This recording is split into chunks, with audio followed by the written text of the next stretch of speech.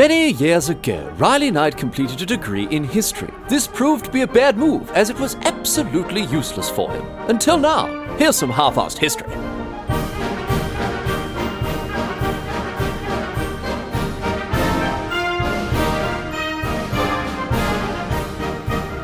What's going on, mate? Great to have you along for some more half-arsed history. This week on the agenda, going to be having a chat about a 19th century whaling ship called the Essex, which had a series of adventures and misadventures as well that culminated in it being attacked and sunk by a mighty whale. Now, this might sound familiar to you, of course, from the world of literature and fiction, but this is actually a true life story. This is a true life real story that is obviously said to have inspired the classic Moby-Dick, the book by Herman Melville. While this whale wasn't white, and while the captain of the Essex wasn't a, one-legged monomaniacal fanatic called Captain Ahab, still the tale of the Essex is just as interesting as the tale of the Pequod, and, I'm sorry to say, just as tragic as well. I want to thank alert listener Bart van Geurle. I'm sorry, Bart. I want to thank Bart, alert listener, loyal listener, been around a long time, suggested quite a few different topics over the years, and I still have never learned how to pronounce his last name, but thanks, Barty, old mate. Good on you. Thanks for suggesting this topic. But before we begin, quite seriously, before we get stuck into this episode properly, I want to warn you that this week things do get very grisly indeed. Again, quite seriously. Obviously, we all love a bit of blood and guts and horrible murder, of course, and there's plenty of that this week. But as much as they say that comedy equals tragedy plus time, this week we've got some pretty full-on stuff going on. The tale of the final voyage of the Essex involves more than just blood and guts and horrible murder, but also starvation, exposure, and I'm sorry to say, human cannibalism as well. So this is not a story that's appropriate for young ears or for those of a delicate disposition. I just want to make that very clear from the outset, rather than blindside everyone with the parts of the story that are really full on, potentially disturbing. So just so everyone's across that before we get to it. But with the warning out of the way, here's what happened. In 1819, a ship called the Essex, it set off from Nantucket, which is an island off the coast of Massachusetts in the US, center point of the US whaling industry, of course. And it cruised around Cape Horn into the Pacific, had a few thrills and spills there, and then was attacked by a huge sperm whale, which ended up causing the ship to sink. Now, the crew were left on their small whale boats in the middle of the Pacific with, precious little in the way of supplies. And what happened next is a tragic tale of desperate survival on the open ocean as they attempted to make their way back to the safety of dry land. But before we get to that part of the story, we've got to get across how it came about. So here we go with the tragic tale of the Essex, the real-life inspiration for the famous tale of Moby-Dick. Off we go. We're going all the way back here, all the way back to 1799, when the Essex was first constructed, a whale ship or a whaler, around 27 metres long, kind of small for a whale ship, to be honest. It could carry 4 or 5 smaller whale boats, 6 or 7 metres, or between 6 and 9 metres long, some of them. They were the ones that were actually used to hunt whales. So the ship would pull up, I don't know what a ship does, stop, I guess, in the ocean. The whale boats would be lowered into the sea, and then the whalers would go off in the whale boats to hunt their prey. Now, whaling, of course, was a huge industry at this point in history. Whales were hunted for their meat and for their blubber. The whale blubber can be refined into whale oil, which was consumed extensively during the Industrial Revolution, of course. And due to extensive commercial whaling throughout this period, many species of whale were driven near extinction, in fact, by commercial whaling. There was an international ban that was placed on whaling in 1986, although a few nations ignore the ban even today, and they continue commercial whaling, right through the 21st century. And then other people enjoy exemptions to the ban for Aboriginal subsistence whaling in some parts of the world as well. Anyway, at the turn of the 19th century, I should say, nothing like that, of course, no international moratorium on whaling. It was a massive industry, and the Essex was one of countless ships cutting about and hunting down whales. Now, the Essex did have a reputation, however, as being a lucky ship. And you know that sailors are very, very superstitious folk. So the Essex, it had been taken on very many prosperous voyages across the span of 2 decades. So it did have a reputation as being a lucky ship. And in 1819, it set off on yet another voyage. Hopes are very high for it. This voyage obviously would end up being its very last. But they didn't know that at the time. Young George Pollard Jr. was its captain, and the even younger Owen Chase was its first mate. Now, Pollard and Chase very, very young to be in charge of a ship like this, to be commanding officers. Pollard was just 29, and Chase was 23. So Very, very young blokes to be in charge of a ship, as I say, but they'd worked together previously and they'd both excelled themselves on previous voyages. And they were the ones in charge of the crew, which totaled 21 men, all up, including those two. The Essex wasn't a large whaler, as I say, and it didn't need a large crew.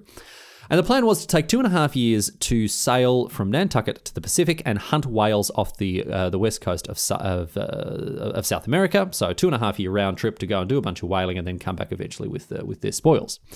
So the reason they travelled so far, by the way, was that the waters around Massachusetts at this point have already begun to be depleted of whales. The whale stocks have gone down significantly, again, due to just how big the industry was. And so ships had to go much further afield, all the way around. Stocks were plentiful in the East Pacific, so that's where they were headed. So on the 12th of August in 1819, the Essex set off, and everything went very well indeed. It was all very, very smooth sailing for about 2 days.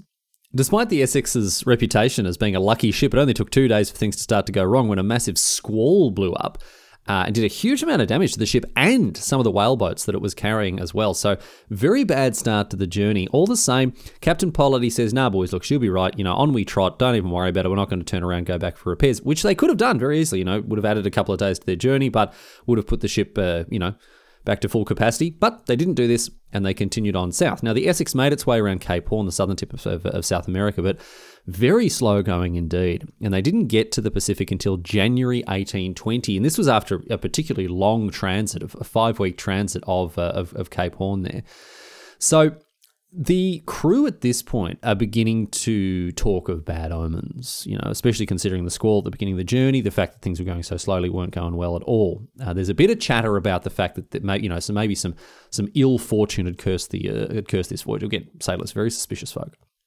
But nonetheless, they make it through to the Pacific safe and sound-ish, and they begin to sail north up the coast of South America to the waters just off of modern-day Ecuador. And as 1820 continued, the Essex, cutting about hunting whales with mixed results. They went ashore at one point at the town of Atacames, and one of the crew deserted the ship, which was a bit of an issue for the rest of the crew, and I'll tell you why. It took 6 men to crew a whaleboat. So 18 of them would crew 3 whaleboats, go off and hunt whales, and 3 would remain behind on the Essex to look after the ship while the whaleboats were off hunting and keep everything shipshape, as it were, until the whaleboats came back. Now, with the desertion of one of the crew, they're down to 20 people, which means that once the 18 of them go off on the whaleboats, only 2 could remain behind on the ship, which is not enough to look after the ship properly. So, a little bit of tension, a little bit of stress for the blokes aboard the ship who are now, undermanned. Nonetheless, they press on with their hunting. Don't have too much luck in the waters closer to the coast, and so they decide to head further out into the open ocean after meeting up with another whaling ship that gave them a bit of a tip, right? They meet up with another whaling ship and talk to the crew, who actually give them a bit of advice. They give them the location of a hunting ground that apparently is just bountiful and rich and filled with whales. The only problem was it was 4,500 kilometers away and a very, very long way from the shore, a lot further away from dry land than most whalers would generally head under normal circumstances. However, once again, the crew of this other whaler, they impress upon them just the richness of this hunting ground. And despite, there being a fair bit of contention aboard the Essex over this decision to set sail there, I mean, many of the sailors, they had been, they'd heard tell that the islands in that area were inhabited by cannibals. They were very reluctant to head in that direction and hunt down these supposedly rich hunting grounds because they were scared. They were worried that they would fall victim to the people that lived on the various Pacific islands dotted around that part of the world. And on top of that, it was just also a huge distance to travel, like a very, very long way from land, from South America there. Even though there were these islands dotted around, it was a huge, huge way away from what these men considered civilization. So there was a little bit of disagreement amongst the crew, and not all of them were happy with the decision to go after these hunting grounds. But ultimately, that was the decision that was made, and they decide to head to this whaling ground that had been suggested to them, and they made the necessary preparations for what was going to be a very long journey here. And to do so, they sailed to the Galapagos Islands. You probably heard of these, very, very famous set of islands off the coast of Ecuador. They needed not only to perform some repairs on their ship before this voyage, but they also needed to replenish their supplies. So on the 8th of October in 1820, the ship anchored at Espanola Island, or Hood Island as it was known back then. And they spent a week there preparing for the long voyage ahead. They fixed up the ship as best they could, and then they gathered 300 Galapagos giant tortoises. These are the great big massive ones that live for 100 years, right? And they brought them back aboard the ship to use as food. And then they caught another 60 at Floriana Island, which is called Charles Island back then. They brought them aboard as well with all the others. But this wasn't the only thing that happened on Floriana Island, because while also at this island, a rather unfortunate incident took place as well. While some of the crew were off, collecting, I was going to say hunting, but I don't know if there's a lot of hunting involved when you can just walk up to the tortoise and, I don't know, have you and your mate pick it up. I don't know if that really engenders the thrill of the chase for the hunter. Anyway, while they're off collecting these tortoises, one of the sailors, a bloke whose name was Thomas Chappell, he decided that it would be a very merry jape indeed to light a fire on the island as a prank to his fellow crewmates who were off, collecting these tortoises. As you do, a casual bit of arson, just as a jest, it's just a prank, bro, like hilarious, right? But what actually happened was the entire island quickly burnt out of control because it was the middle of the dry season and the fire raged across the vegetation and left the island in cinders. The crew hurried back to the ship and set sail, and Captain Pollard was spitting chips. He said he'd punished whoever started the fire most grievously. And even as the ship sailed away, they could see this enormous fire on the horizon, even into the next day. And the island never fully recovered. Floriana Island never properly recovered from the fire. Years later, visitors described how it was this ruinous, ashen wasteland without any vegetation. And even today, Floriana Island is bereft of some of the species that used to live there. The Floriana Island tortoise and the Floriana Island mockingbird are both nearly extinct, and they're not found on their original island. It's only on other islands and stuff that you can find them today. But again, because of the foolish actions of this one bloke who set fire to an entire island in the middle of the Pacific. Anyway, I mean, this was far from the only morally reprehensible thing done by these sailors. I mean, they're whalers, which is an occupation that hasn't aged well, even without the extra arson, on top of that, and also what I'm about to tell you next, because I mentioned these tortoises, right? They had 360 of them aboard the Essex. They let many of them just sort of roam freely around the ship. It's, not like they could run away and escape, while many others were stuck down in the hold. But tragically, these sailors were labouring under the misapprehension that Galapagos giant tortoises didn't need to eat or drink for a year at a time, that they could live for up to a year without food or water.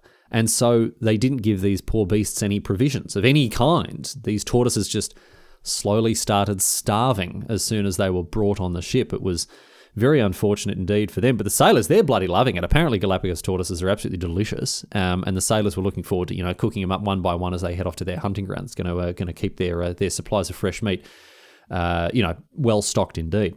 Anyway, the Essex heads off towards this fabled hunting ground and reach the appointed area in November 1820. They've travelled almost 5,000 kilometres to get there, as I said, and they're now over 3,700 kilometres away from the South American coastline to the east. So a long, long way from any significant, land area. Of course, there are again islands dotted around the Pacific, but there's no continental landmass for many, many thousands of kilometres.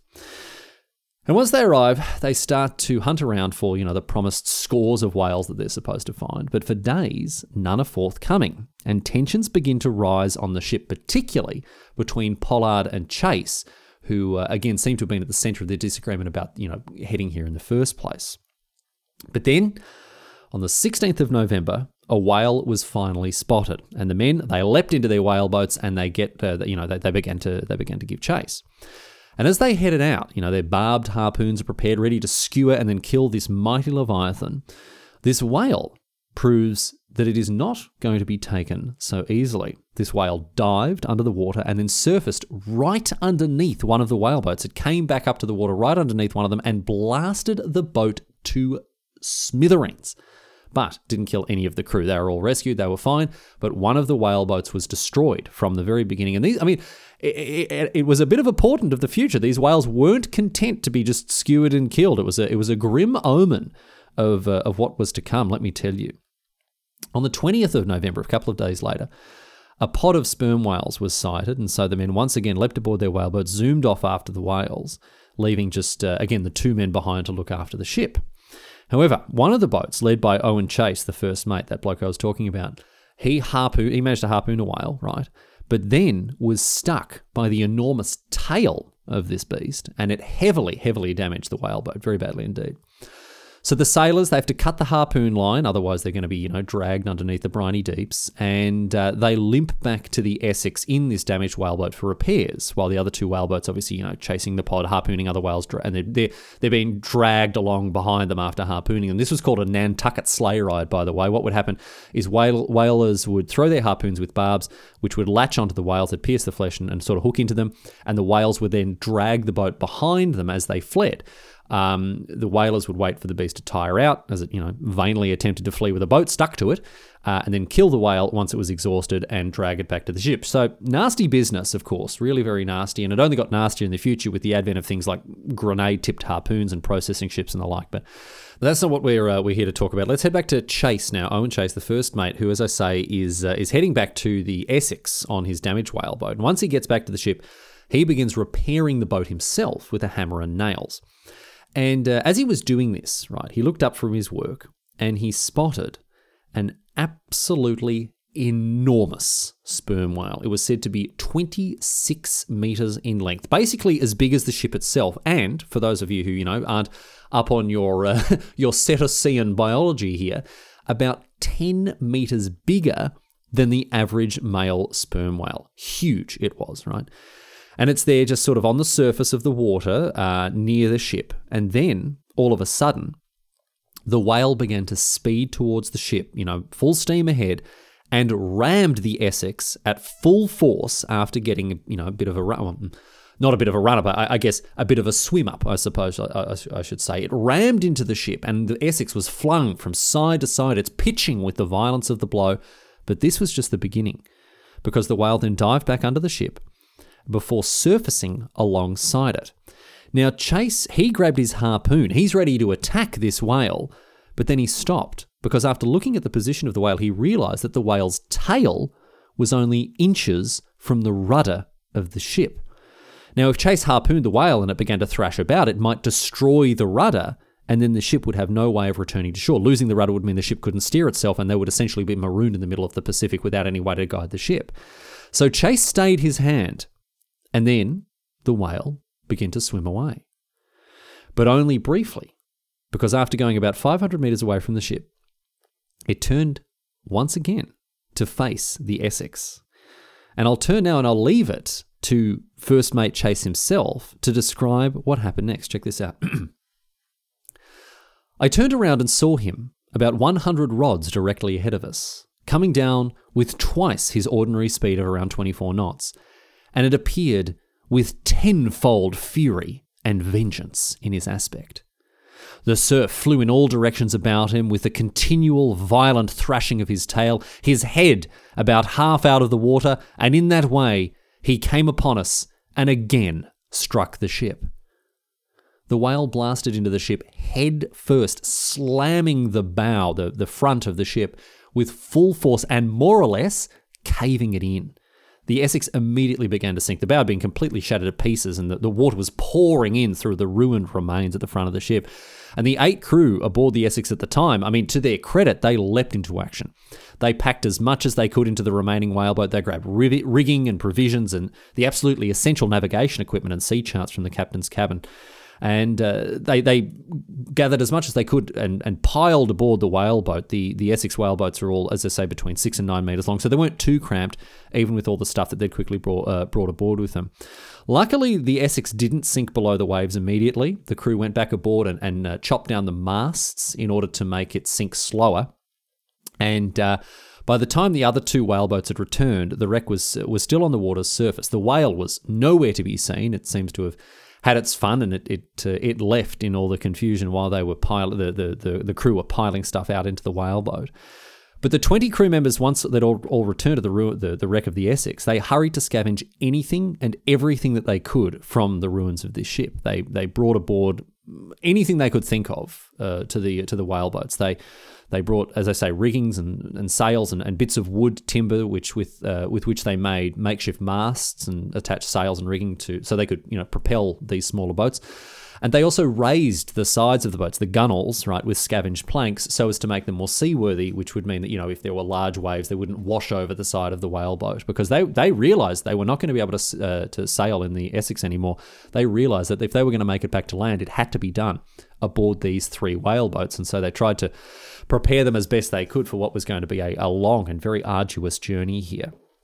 And in order to sustain themselves on this upcoming journey, they scavenged as many supplies as they could, but unfortunately, most of the supplies that they gathered were waterlogged, of course, and they were soaked with seawater. Now, I don't know if you've ever eaten anything that has been soaked in seawater, but I can tell you this: it does not improve its edibility, and worst of all, it makes you really, really thirsty. So after taking stock of what they'd managed to scavenge from the wreck, the sailors realised that they are in deep poop here. Things are not looking good. They are 3,700 kilometres from the South American coastline, as I mentioned, and the nearest landmass is the Marquesas Islands to the west, even further away from South America, but they are still 2,000 kilometres away in any case. They didn't have enough food or water to make it safely to either of these places, but there was another complication on top of this. Remember how I mentioned that the sailors were worried about cannibals living on the islands in the Pacific? Much of the crew is very concerned that the Marquesas are inhabited by these cannibals, and it's not only members of the crew, also one of the officers, the first mate Owen Chase. He's very worried about this as well, and he lends weight and strength to this argument that they shouldn't go to the Marquesas Islands. He's convinced that sailing there would be suicide, as they'd just be, captured by the cannibals as soon as they land, and they'd be cooked and eaten. And the crew are so scared of the idea of cannibals living on these islands that instead they vote to sail east. The officers hold a little council and put it to the crew, to decide where they're going to go and what they're going to do. And the decision is made, the crew vote instead to sail the much greater distance back to the South American coastline. But there's another problem, because at their current latitude, the prevailing wind blows from the east, meaning that they won't be able to sail in that direction into the wind. In order to sail east, they first need to sail south into the westerlies that blow at the lower latitudes, and that would then carry them back towards the east. This route involved a 1,600 kilometre journey south and then another 4,800 kilometres east, more than twice the distance to the islands that they, thought to be overrun with hungry cannibals. Nonetheless, this is what the crew vote to do. And so after examining all the sea charts that were rescued from the Essex, Captain Pollard agrees to set a course due south. Everything is divided 3 ways between the boats, all the supplies and what have you. One is led by Captain Pollard, of course, another one led by First Mate Owens, and the third boat led by Second Mate Matthew Joy. And as I say, everything, well, not quite everything was divided up amongst them. All the provisions were, of course, but the sea charts and navigation equipment, they don't have enough of them to split 3 ways. And so instead, they're just divided up between Pollard and Chase, meaning that Joy, the second mate, Matthew Joy, he has no way to navigate and would have to remain within sight of the other boats, or he would become hopelessly lost at sea. So, with their charts and equipment and their meagre supplies, each boat also had 2 Galapagos tortoises aboard it as well, the voyage south began. And even from the very beginning, the sailors rationed their supplies very strictly indeed, but after just 2 weeks, the supplies were dwindling, and the sailors are doing the old Bear Grylls drink your own piss trick. It's that bad. And on top of that, the whaleboats, which are not meant for long voyages, they are not holding up. They're springing leaks. They're requiring constant bailing out and impromptu repairs while at sea. So things really are not going very well. The crew are beginning to starve. Their health fades quickly as the time passes. And after a month at sea like this, very many of them are at death's door. But 1 month to the very day after the whale attack, on the 20th of December 1820, the 3 boats arrive at a tiny island in the middle of the Pacific, Henderson Island, one of the islands in the Pitcairn Island group. Although, due to slight navigational errors, the crew believe that they're actually on Ducie Island, which is 350 kilometres further east than they actually are. Nonetheless, Henderson Island is a welcome respite from the horror of the open sea.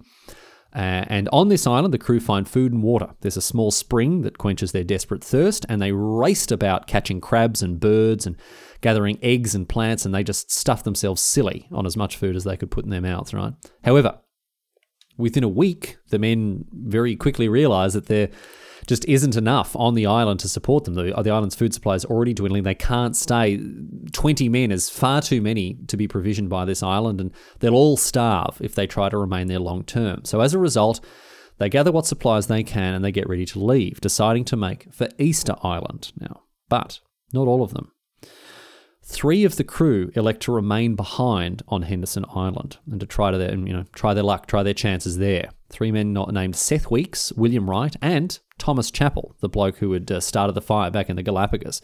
Better not bloody try that nonsense here, mate, or you'll be in even worse trouble than before. But with these 3 men determined to stay behind, the remaining 17 men get back aboard the whale boats on the 27th of December, and they set sail again towards Easter Island, leaving the 3 men behind them and once again putting themselves at the mercy of the open ocean, thousands of kilometres from civilization, and who knows how far away from the nearest other humans. Well, I mean, I know, and I'll tell you, it actually wasn't that far at all. Henderson Island is, as I said, it's part of the Pitcairn Islands, and the year is 1820. Long-time listeners will remember episode 46 and 47, and will already have figured out just how far away the nearest humans are from these poor, lost, abandoned souls as they leave Henderson Island. About 190 kilometres to the southwest, not very far at all. The mutiny on the Bounty took place in 1789, and these mutineers ended up on Pitcairn Island, where their descendants still live to this very day.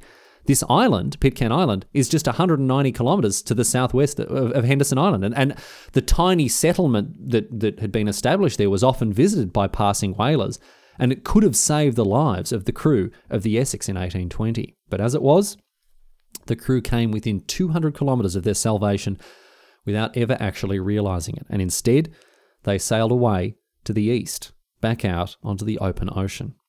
3 days after these 17 men set out, they depleted the last of the food that they'd gathered on Henderson Island, leaving just a pittance of the waterlogged supplies from the Essex remaining for them to eat. And a few days later, they realised that they were too far south to reach Easter Island, and instead, they headed for a different island, Mas a Tierra, today known as Robinson Crusoe Island, the very same island on which Alexander Selkirk was marooned in episode 137. Get across it. How is this for a stack of crossover episodes here? Unbelievable. However, Mas a Tierra is still almost 3,000 kilometres away from their current position, and by now, it is far too late for most of the crew. And tragically, they begin to perish due to a combination of starvation, thirst, and exposure. The first to die was the second mate, Matthew Joy, who died on the 10th of January in 1821. And the day after Joy died, a squall blew up and Chase's boat was separated from the other 2. And a week later, after being separated, one of the crew aboard Chase's boat, a bloke named Richard Peterson, he died. He was sewn into his clothes, as was the custom, and given a burial at sea, just as Joy had been given shortly beforehand. But when another sailor, Isaac Cole, died on Chase's boat, Chase and the remaining 2 men aboard the boat, Benjamin Lawrence and the cabin boy Thomas Nickerson, they didn't dispose of his corpse, as they had with the others. Because with no food left for the 3 remaining survivors, they discussed their options at great length, and then ultimately, and terribly, they decided to resort to cannibalism with Cole's corpse in order to sustain themselves. And the other 2 boats as well fared little better. They ran out of food altogether on the 21st of January, the day after a sailor named Lawson Thomas had died. And just as on the separated boat, Chase hadn't disposed of Cole's corpse, Captain Pollard kept Thomas's corpse, and with no food left, their men aboard the other 2 boats also resorted to cannibalism. But even this wasn't enough to save most of them, however. 3 more men died within the next week, and on the 28th of January, even these 2 boats were finally separated. And you'll remember that the boat that had been under Joy's command didn't have any charts or navigational equipment, and after being separated from Pollard's boat, it was never seen again. A boat with 3 skeletons was found later washed up on Ducie Island. It's suspected to have been the missing whaleboat, but it's never been conclusively proven. As for Pollard and his boat, even after resorting to cannibalism, food ran out once again by the 1st of February in 1821. By this stage, only 4 men remained on the boat, and here's where things get even more horrible than ever before. Because there was no food for any of them, and the 4 of them agreed as a result to draw lots to decide who would be sacrificed in order to save the other 3. And it was the 17-year-old Owen Coffin who drew the short straw and accepted his tragic fate very calmly indeed. Captain Pollard even attempted to take Coffin's place as the one sacrificed, but Coffin refused him, saying, "No, I like my lot as well as any other." He was shot and killed, and his remains sustained the other 3 until the 11th of February, when another man, Barzillai Ray, died as well. Coffin and Ray's remains kept Pollard and his final companion, Charles Ramsdell, alive until the 23rd of February when, at long last, their ordeal finally came to an end. Their whaleboat was spotted just off the South American coast by another whale ship from Nantucket, and the 2 men aboard this whaleboat were half dead and almost completely disassociated from reality, but they were dragged aboard this whale ship, delivering them from the horrors that they'd suffered. And so rescued, they were transferred to another ship that was heading to shore, to Valparaiso in modern-day Chile, and there, I'm happy to tell you, that they were reunited with Chase and the other 2 men from his boat, Lawrence and Nickerson. Chase's boat had been rescued on the 18th of February after almost 3 months exactly after the whale attack, and a full 4 days since they had run out of food after Cole's death. The 5 survivors were transferred to a US Navy frigate where the ship's doctor oversaw their recovery, and as they recovered, the survivors told the people looking after them about the 3 men that had been left behind in the Pitcairn Islands, and a rescue effort was organised to search for them. A ship called the Surrey, that was already intending to cross the Pacific anyway, agreed to investigate Ducie Island, as that's where the survivors were thought to be, but happily, after finding nothing at Ducie Island, the Surrey also checked out Henderson Island and, if you'll believe it, found Wright, Weeks and Chappell safe and sound, still alive on an island that Chappell had managed to avoid burning to a crisp. They're all taken aboard the Surrey, and all of them, thankfully, arrived safe and sound back on continental dry land in Sydney, Australia, at the conclusion of the Surrey's voyage.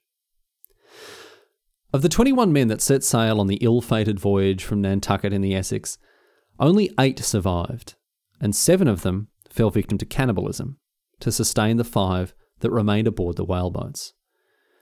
But here is the most terrible thing about it all. If, after the whale attack, the crew had instead sailed east to the Marquesas Islands, they probably all would have survived. In a cruel twist of fate, it was these sailors' largely baseless fear of cannibalism that drove many of them to become the very thing they feared in the first place, by sailing away from the salvation that those islands offered and into the terrible desperation that they suffered on the open ocean. And in doing everything that they could to avoid it, 7 of these poor, wretched souls instead ended up falling victim to the very same fate that they feared so much. Despite the horrific ordeal that these 8 men went through, unbelievably, every single one of them went back to sea in the years that followed. Cabin boy Thomas Nickerson joined the Merchant Navy and rose to become a captain, and then in later life wrote an account of the story of the Essex, as indeed did first mate Owen Chase, who spent another 20 years at sea before, unfortunately, losing his grip on reality. He was tortured by what happened on the Essex for the rest of his life. He was plagued by nightmares and headaches for the rest of his days. But his account, and that of Nickerson, is what offer us such insight into what happened on that terrible voyage. The others too all returned to the sea, including the captain, George Pollard Jr. Captain Pollard, if you'll believe this, went on to captain one of the very same ships that had rescued him from his ordeal in the Pacific, but it was wrecked under his command. And when he joined a merchant vessel after this, it was also wrecked too. Pollard at this point was labelled a Jonah. He was labelled a sailor cursed with ill fortune, and being the superstitious lot that they are, sailors refused to take him on board from then onwards, and he never put to sea again. But nor did he ever forget the ordeal that he had led his men through as the captain of the Essex. The story goes that every year, on the 20th of November, Pollard would lock himself in his room and fast in the memory of his lost crew. And so ends the tale of the final voyage of the Whaleship Essex, a tragic tale filled with misfortune and woe.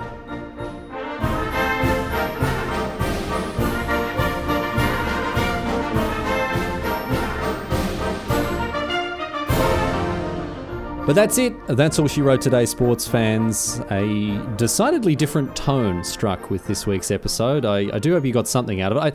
I don't know if enjoyed is the right word for stories like this, but certainly a grim, dark tale like this every now and again certainly mixes up the tone of the show. So that's that. Anyway, thanks for tuning in. Thanks once again to Bart for sending in this topic as an idea. And if you want to do the same thing as Bart, please do head to halfarsedhistory.net where there's a contact form that you can find there. And if you want to support the show, you can jump onto patreon.com/halfarsedhistory, a range of tiers at which you can sign up. If you want to get across that, please do. Thank you to all the Patreons who are supporting this dumb podcast week in, week out. Very much appreciated.